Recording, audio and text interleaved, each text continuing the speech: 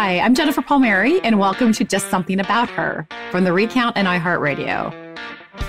On this podcast, I talk to powerful women about how they made it to the top on their own terms. Here to help me introduce this week's guest is my producer, Sari Soffer. Hi, Sari. Hello. This is a big one. This is a big one, yes. Julia Gillard is on the show. She was the first and only woman Prime Minister of Australia, and someone who I feel safe to say has endured more misogyny and aggression from men than most women I've ever heard of. Yeah, very fair assessment on your part. Yeah, I hate to give them more airtime, but just to show the scope, she was called Gillard, an old cow, a witch, deliberately barren, and just constantly criticized for not having children. Some of that was from women. It just really shocked me how explicit and unapologetic the criticism of her was. The only comparison I can really think of is how people treat Governor Gretchen Whitmer in Michigan, who we actually had on the show in the fall. There are definitely cultural influences at play here, but it seems as if all of these issues are coming to a head right now in Australia. It has been reckoning with its own Me Too movement the last couple of months. And I do want to start off with a trigger warning for our listeners, because we will be discussing an allegation of sexual assault that led to this recent wave of protests. Yeah, there was that first accusation that you just mentioned by a woman named Brittany Higgins. And then things sort of exploded from there. Like, more women backed her claim that this man had also assaulted them. Then a few weeks later, Australia's Attorney General was accused of sexually assaulting a woman when they were teenagers. Footage of a senior government staffer masturbating on the desk of a female lawyer was leaked. I mean, just some really terrible stories coming out of the dark. But even as the examples from Australia are really egregious, they have done something that America has not done, which is have a woman held the highest office. And, you know, when we first started this podcast, Sari, that was sort of a big question we had was, why? Why has this happened in other countries and not in America? Yeah, actually, all states and territories in Australia, except for one, have had a female head of government, whereas in America, there are still 20 states that have never had a female governor. Yeah, and it's hard to compare apples to oranges because there are many differences in our systems and our electorates. But I'm curious about, you know, her thoughts, her takeaways on this question. Why Australia? Why not here? Me too. And I noticed we're calling her in London today. Yes, since 2018, Julie was appointed inaugural chair of the Global Institute for Women's Leadership at King's College in London. And she's written a few books, most recently with the first female finance minister of Nigeria, about women globally that have held top positions. Sounds like a perfect person to talk to all of this about. Yes, she is. Let's get to it.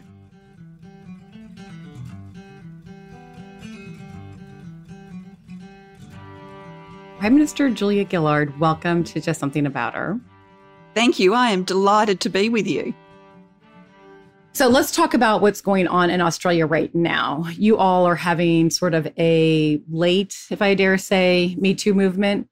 It started in mid-February when a woman named Brittany Higgins spoke up about how a colleague had raped her in the office of the defense minister in 2019. And for so long, it felt like the people around me only cared because of where it happened and what it might mean for them. And then there seemed to be sort of a cascade of other accusations, and it's triggered this response in Australia. I know you're in London, but tell us about them. I think what has happened is Brittany's courage, and she is a remarkable young woman, to come forward and to tell very clearly, very movingly, how she went to Parliament House as a bright-eyed young ministerial staffer. There's a wonderful photo of her as a young woman outside Parliament House on her very first day of employment, and you can tell she's just bursting with delight to get the opportunity to work with a Conservative government, to work with the Minister for Defence.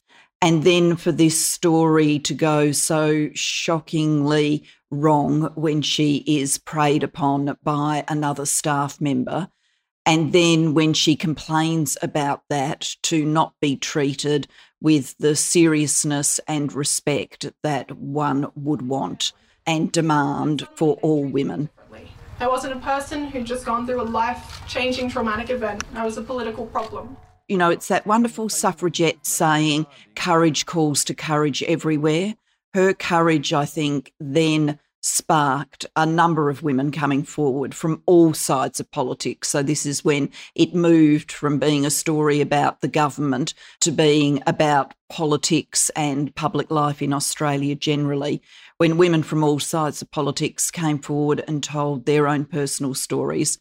And women in large numbers gathered on the streets of Australia. There were demonstrations in more than 40 towns, 150,000 women taking to the streets on the same day, basically saying we have to change this.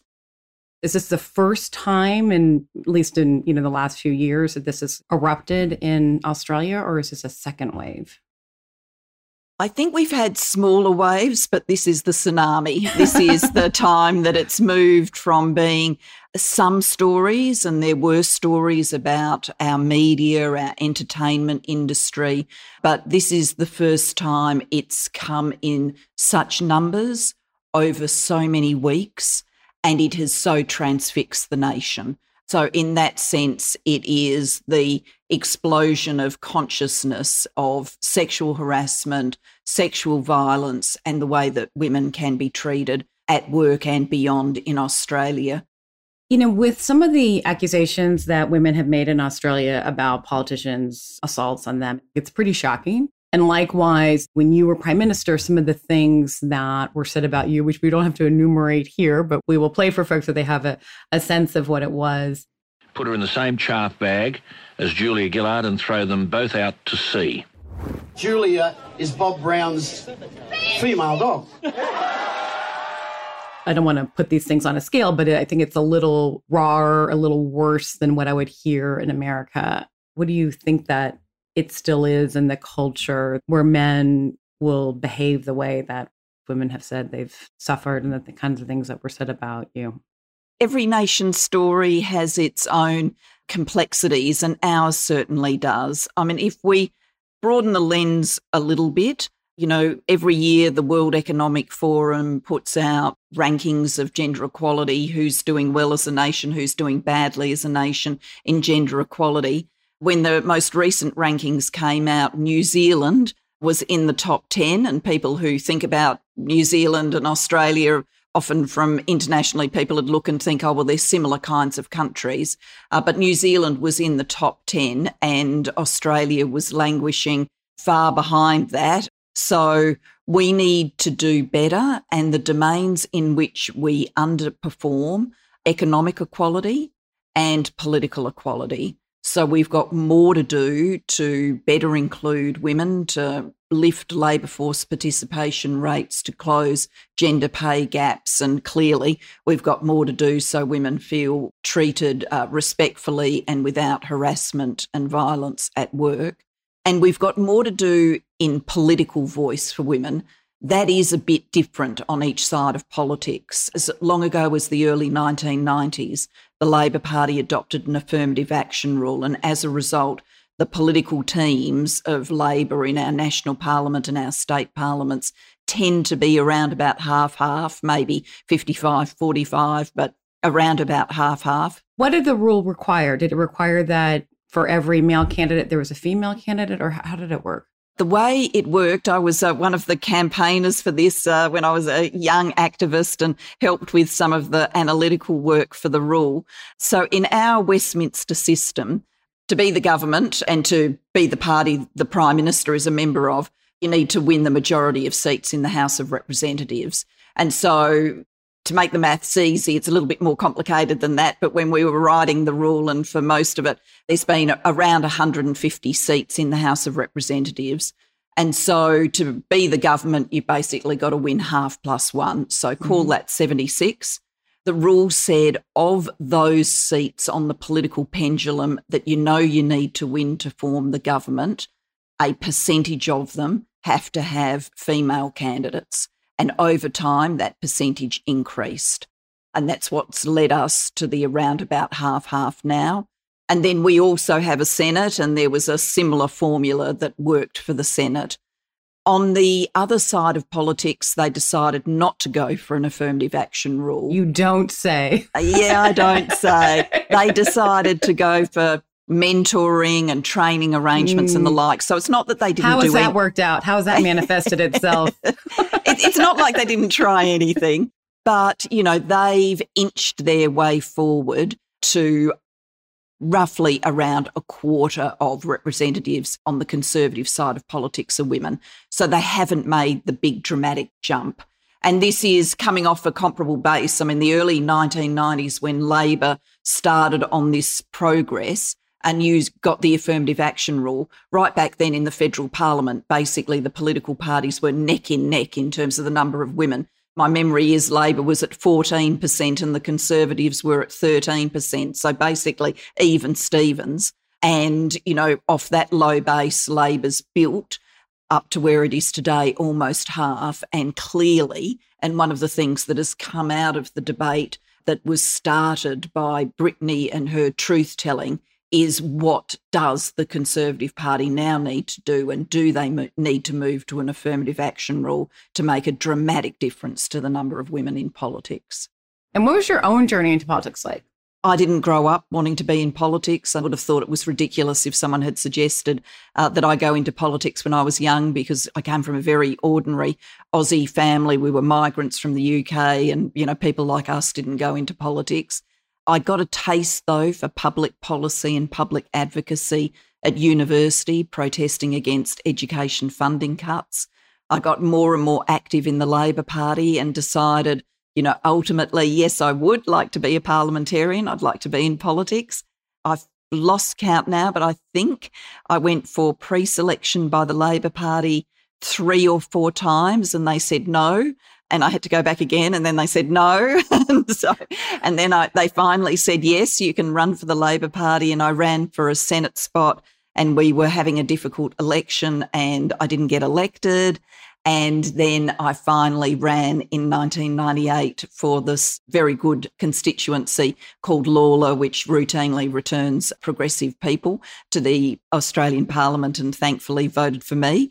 And for the rest of my political career, I was the member for Lawler. So it took some determination to get there.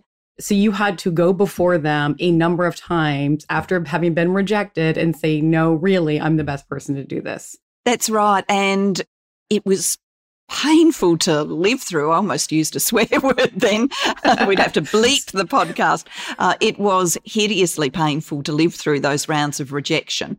But ultimately, it meant by the time I got into the parliament, I was crystal clear I wanted to be there.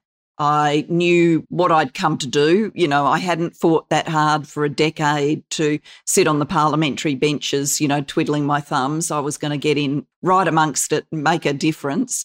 And it had toughened me up in contemplation. And a lot of people only go through that toughening up once they're in Parliament, whereas I got this experience kind of off Broadway.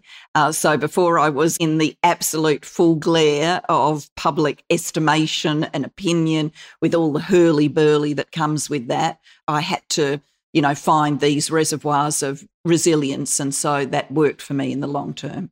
And then what about the final rise to the prime ministership? How did that happen? Well, it happened all in a rush. One of the things that our parliamentary system has, which doesn't have an equivalent in your system, is because you are the Prime Minister as the leader of your political party. If your political party changes leadership, then that changes who is the Prime Minister.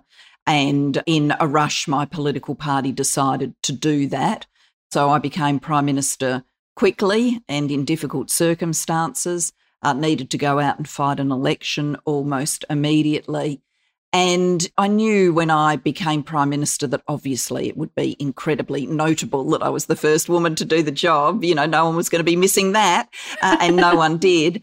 But I made the assumption that all of that would be at its most ferocious, but also its most helpful in the early days of my Prime Ministership. And by that I mean the sort of go-girl reaction would be at its highest, and also any potential anti-reaction. But what I actually found was the longer I governed, the more gender came to the fore. So, you know, gender stereotypes are there the whole time, but when women are under pressure, it's when the gendered insult becomes just everywhere, you know, the go-to weapon, everybody's using it. and with a nasty undercurrent of we kind of knew she wasn't up to it, which is really code for we kind of knew a woman couldn't do it, but people don't want to be caught saying women can't do it. So once again, we're back in that default of it's something about her. She's just not up to it. She's, too young, too dumb, too flighty, too this, too that, whatever the analysis is. First of all, it sounds like you took over in what you describe in your book as a glass cliff situation. Is that fair to say? Yes, I think it is. And I've become more and more intrigued by the glass cliff over time. I think glass cliffs are everywhere for women. They are everywhere. Can you explain the glass cliff syndrome? The glass cliff is a thing that was discovered actually by a team of researchers, one of which was Michelle Ryan, who is happily coming on to be director of the Global Institute for Women's Leadership in Australia, so the sister institute to the one I chair here in London. And she and the researchers had seen a story in the Times in London which literally said women CEOs in businesses lead to low share prices. If you have a woman, your share price is lower. And when the researchers unpacked that, what they actually found was it was the other way around. Falling share prices predicted the appointment of a female CEO. So if everything was going swimmingly for a company and they needed a new CEO, they'd get one a lot like the old CEO, so probably a white man. It was when things were going badly that then they all said to each other, we've got to shake something up here. We've got to do something really different. What are we going to do? I know, we'll get our first woman. And, women would therefore be at this glass cliff. And if they succeeded, fantastic.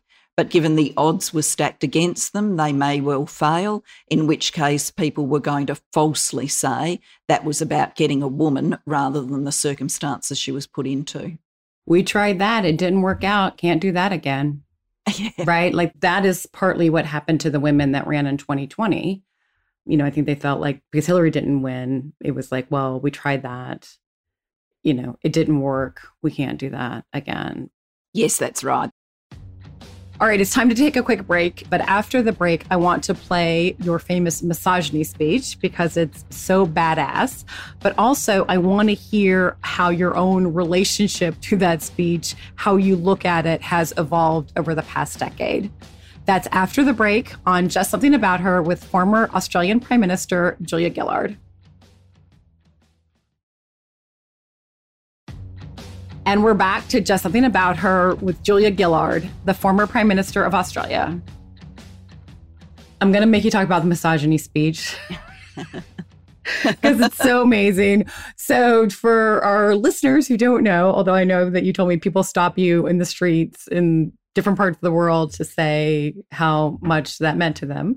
But if I'm describing the situation right, this is not a prepared speech, but there's a moment in Parliament, as this is a couple years into your prime ministership, where it just sort of boils over and you give this amazing, off the top of your head, I believe, rebuttal to a male leader of another party that describes, sort of what you've been through, what women go through. And then, of course, I was offended too by the sexism, by the misogyny of the Leader of the Opposition catcalling across this table at me as I sit here as Prime Minister.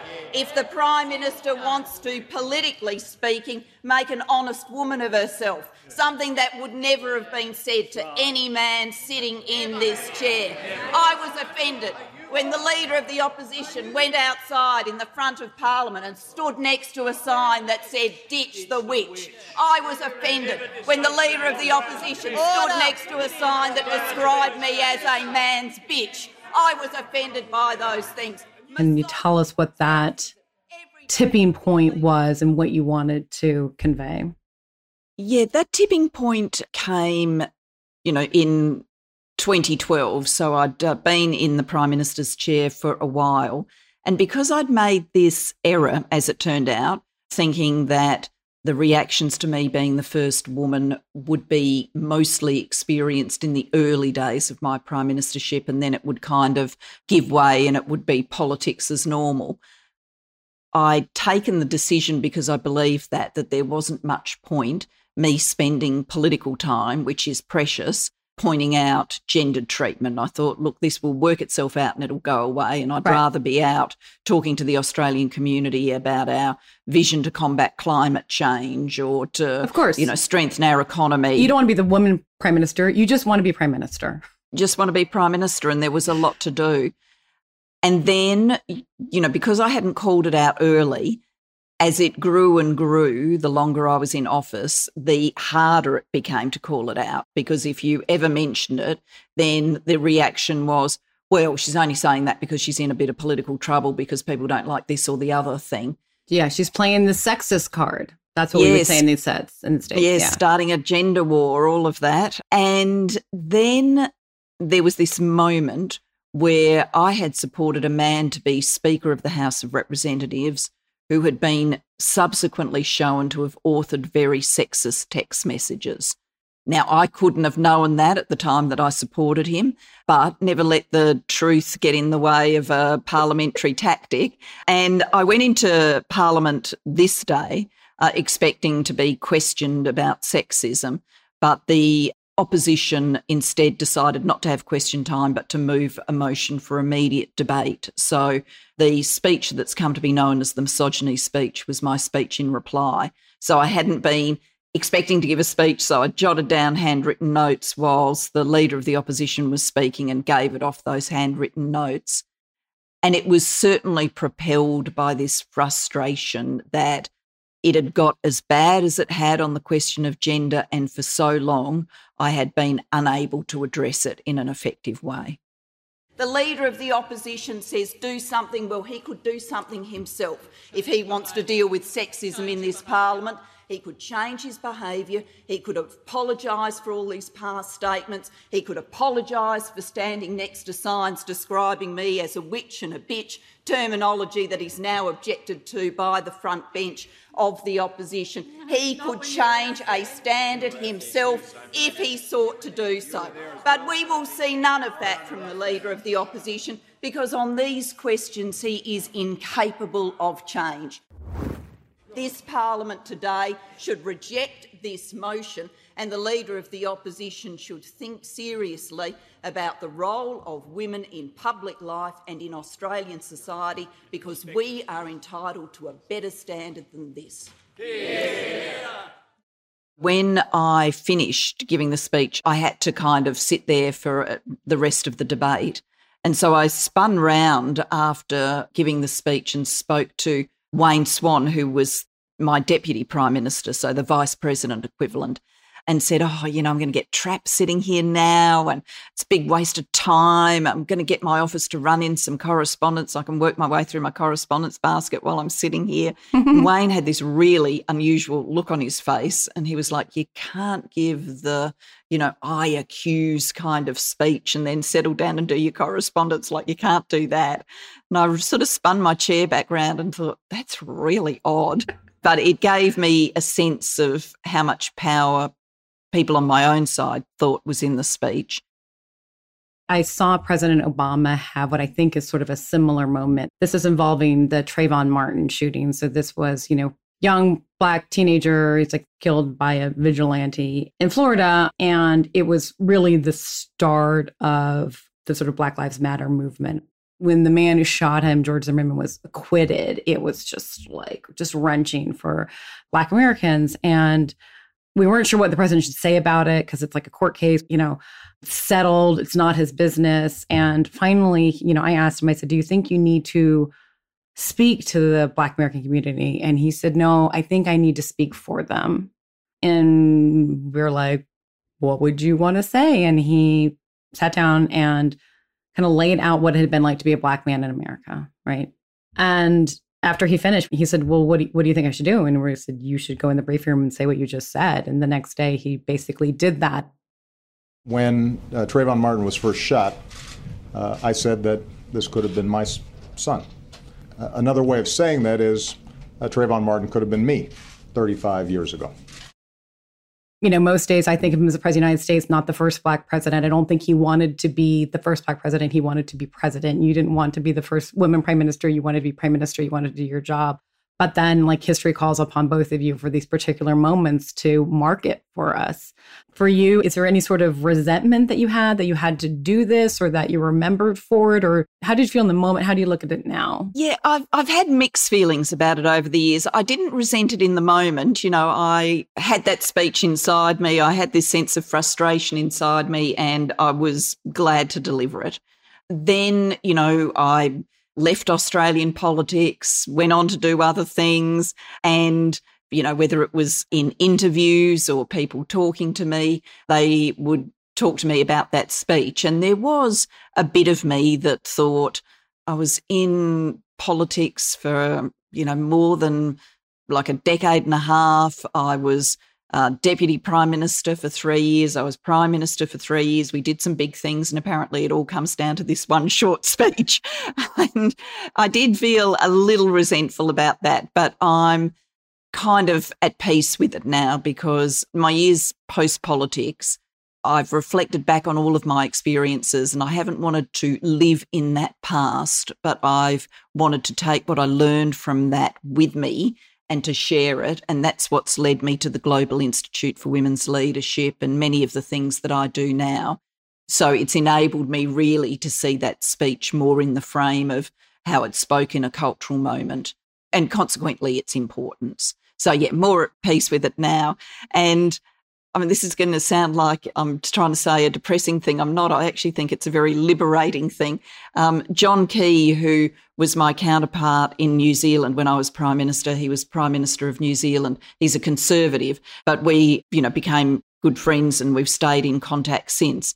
And we were talking one day, and he said to me, "You know what, Julia? The first line of our obituary is already written. We don't have to worry about that anymore. We can, you know, do whatever we like, because job done." Like, you know, the writers in the newspapers, they've already got the first line. Right. But there is a liberation in saying, I don't have to worry about any of that anymore. It stands on its own terms. And if in the eyes of women and men, the misogyny speech stands for something they still find meaningful, then of course I'm happy about that.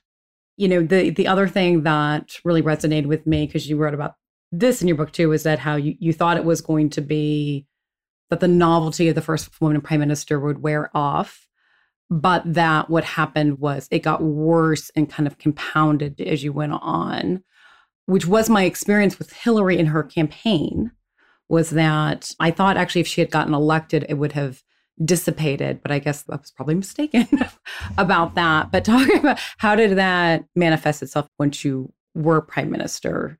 I mean, it was sort of all of those things. We emerged, my political party, from the 2010 campaign in government, but we needed to rely on the votes of some members of parliament who were not in our political party, who were either in a small political party, the Greens, or who were independents, so a minority government.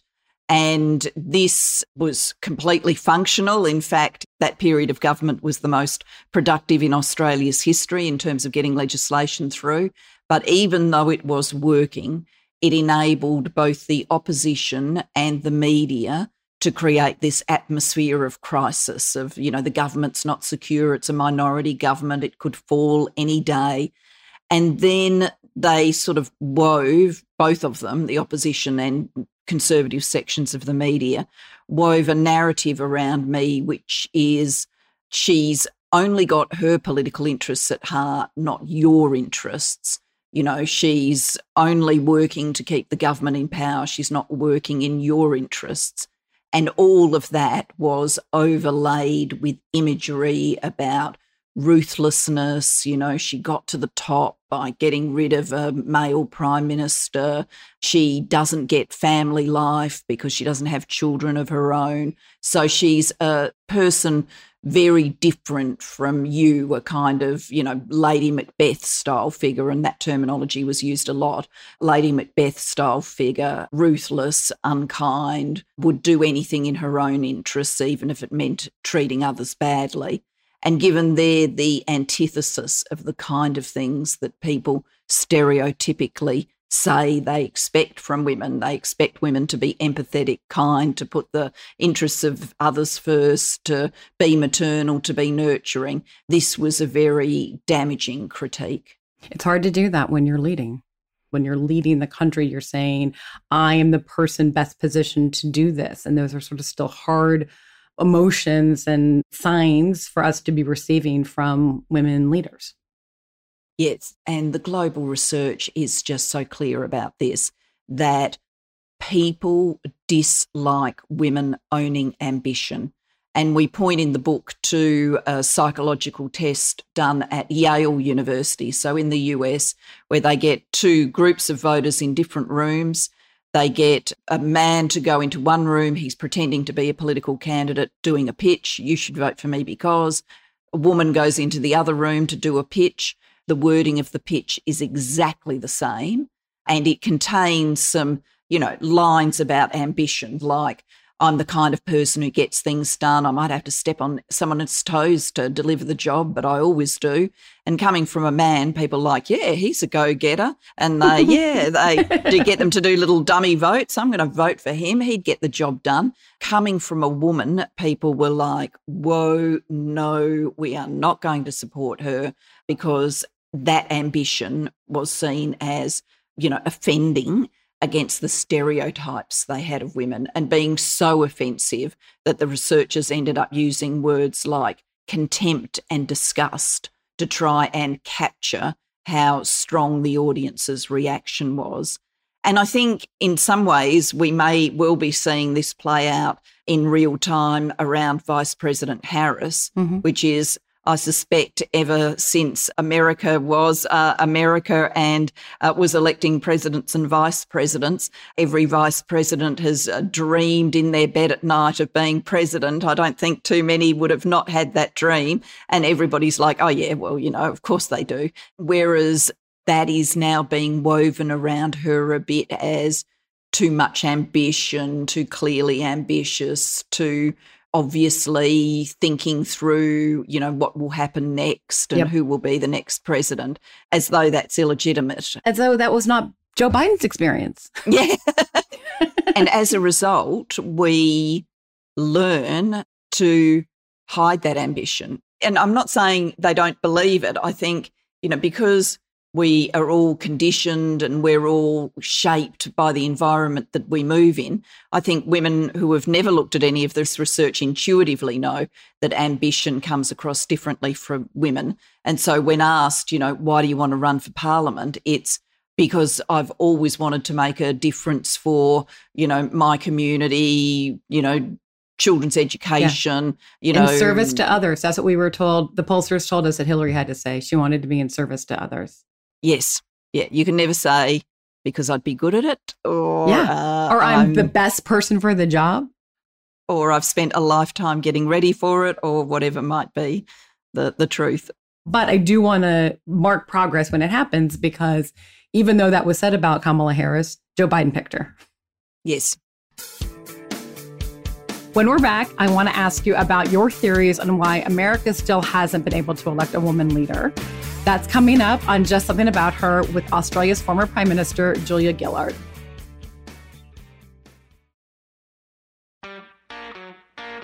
Welcome back to Just Something About Her with Julia Gillard. When this podcast started, one of my male colleagues at Recount, Christian Castor Russell, he said, my big question is, why has this not happened in America? Why have we not elected a woman?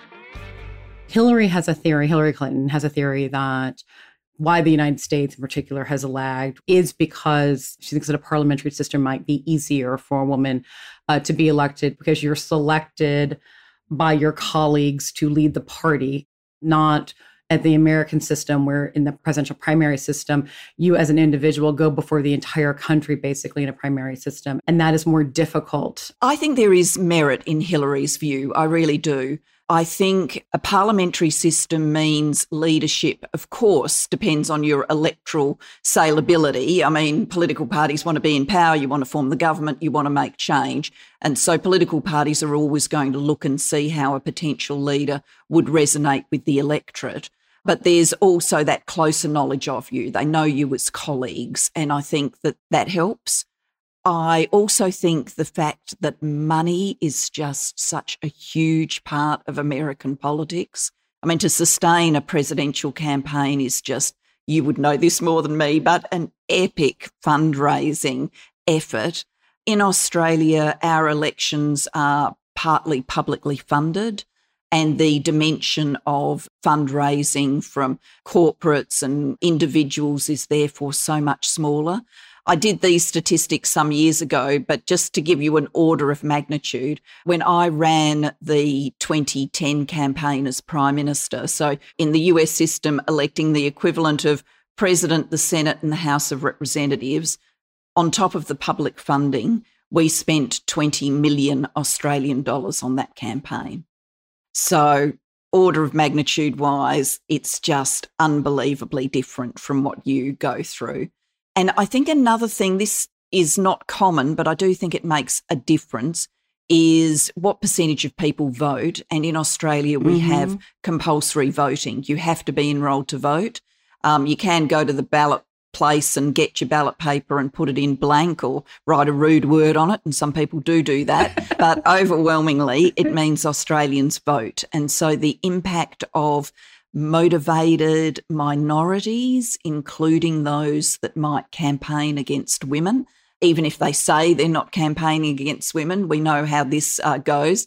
They say, oh, we'd love to see a woman as president, just not this woman. Just not this woman. That's why the podcast is called Just Something About Her, because it's the intangible things that people can't name, because their minds just don't compute when they see a woman leading. There's just something about her that I cannot name and she cannot fix because I cannot name it. Yeah, exactly. Yes. So I think there's all of those factors at play. The New York Times did an article about how American teenage girls' views about women in leadership have changed in the last 4 years, and not all of their conclusions are great. Like, let me read you what one young woman said. Before Donald Trump won, I had in my head being a woman doesn't really matter. I think it's really damaging. All of those women have shown me you can rise above that stuff and you can be in those positions and succeed. But I think for a lot of little girls and people like me, they see that and think, if that's what it takes to achieve that position, I don't think it's worth it. Which is like the wrong conclusion. This is not the conclusion I want. Yeah, it really concerns me when you get feedback like that from young women, and I got a lot in Australia too. There was an opinion poll after I finished being Prime Minister, opinion polling amongst an activist class of women, so exactly the sort of young women who would be the people who think to themselves, I should go into politics. And they were saying that my experiences had made them less likely to want to go into politics. And so I've always worried about that, and I wouldn't want to insult anybody's intelligence by saying, don't worry about it, it's fine, there's no gendered bits. There still clearly are gendered bits, but it is still worth it.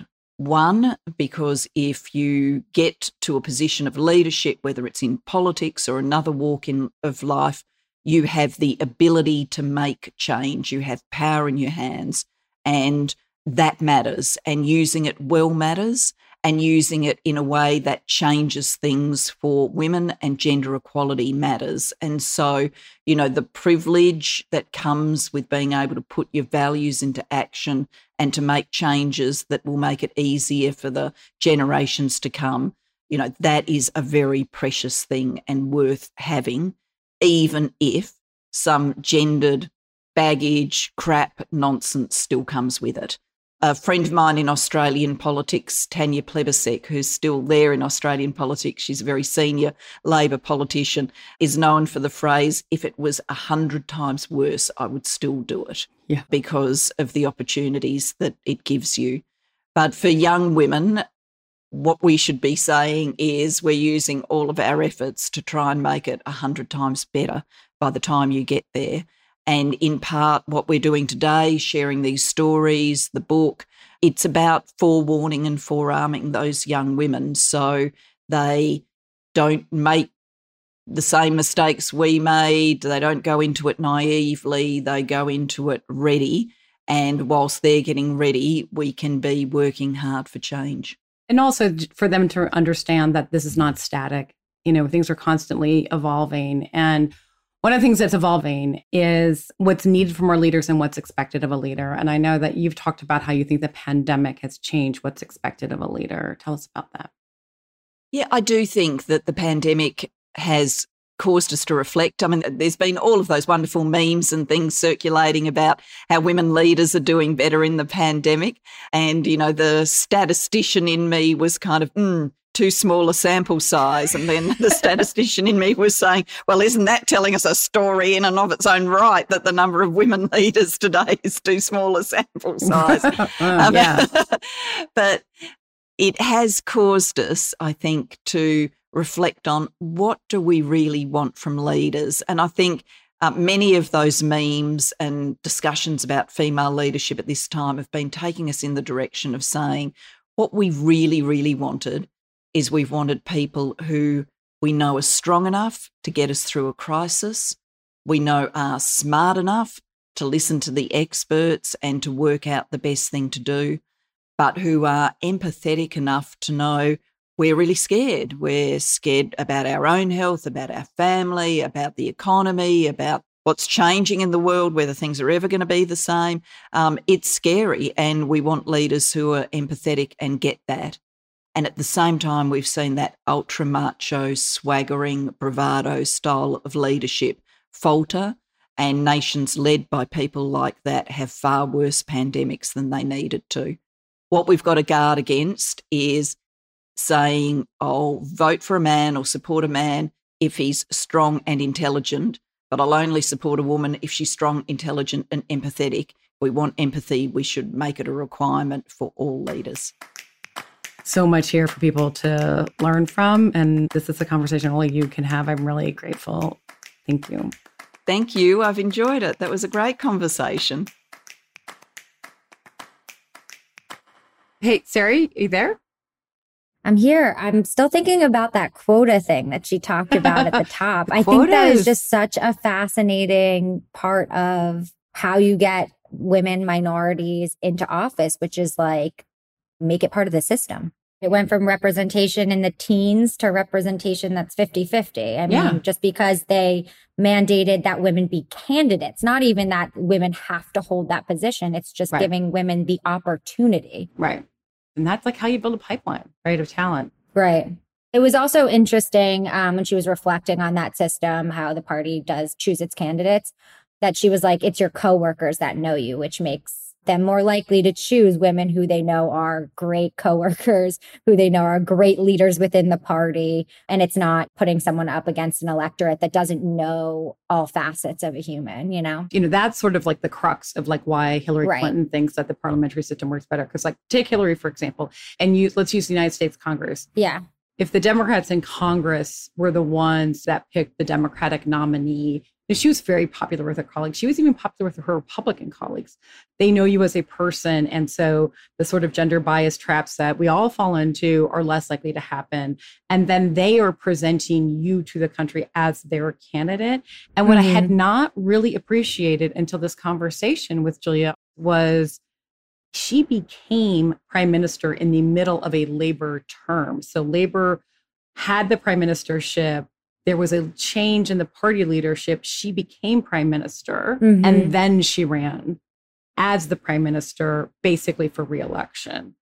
So the initial choice to have a female prime minister happened within the Labor Party. But then she's presented to the voters as the sitting prime minister, and they've seen her do it. It's kind of like the mold of a woman in that position already. This is not a great analogy, but I think the closest thing we have to that is Kamala Harris being selected by Joe Biden to be vice president. I see what you're saying, where it's like he put her in that position. It was his choice. And also, you know, like vouch for her. And and that's like sort of frustrating that you might need that still, but you got to get these first out of the way. Yeah. And I was thinking about, you know, she was talking about the glass cliff and that's how she came to power, is because there was like, you know, a tumult in her party. And so she became the leader and then was elected after that. But I thought of the glass cliff phenomenon as being super relevant right now in the pandemic, which we sort of touched on, but it's not always a bad thing, right? Like if a woman is put into power during a moment of crisis, then again, we see, like Julia, what a woman looks like in that leadership position, and it becomes more normalized. Right. And I wonder if maybe after this pandemic being like the crisis we're dealing with right now, if more women will see leadership roles, and this could be a possible turning point for women. It could be. And it could also be, that as she was describing at the end about how pandemics can be good to change the way we think about leaders. I think that's the kind of change that has to happen, right? Is expanding the qualities that we think of when we think of what a leader should be. And reframing traditionally considered feminine qualities to be ones that are leadership qualities. Like to think that empathy should be on our top 5 list of qualities that leaders have. Right. Great interview. And also an interview you can't have with anyone else. An interview you cannot very have few enough. people have reached that place. Also, she's just so fun. She seems like she'd be really fun to sit down and have a beer with. Yes, she does. Yes, she does. This is Just Something About Her, a podcast from The Recount and iHeartRadio. Thank you to Julia Gillard for being on the show. If you liked this episode, please subscribe to the podcast and leave a rating in the Apple Podcast app. I'm your host, Jennifer Palmieri. Aaliyah Jackson and D. Scott Carroll engineered this podcast. Jessica Williams handles research. Stephanie Stender is our post-producer. Sari Soffer is our producer. And Kristen Castro-Russell is our executive producer.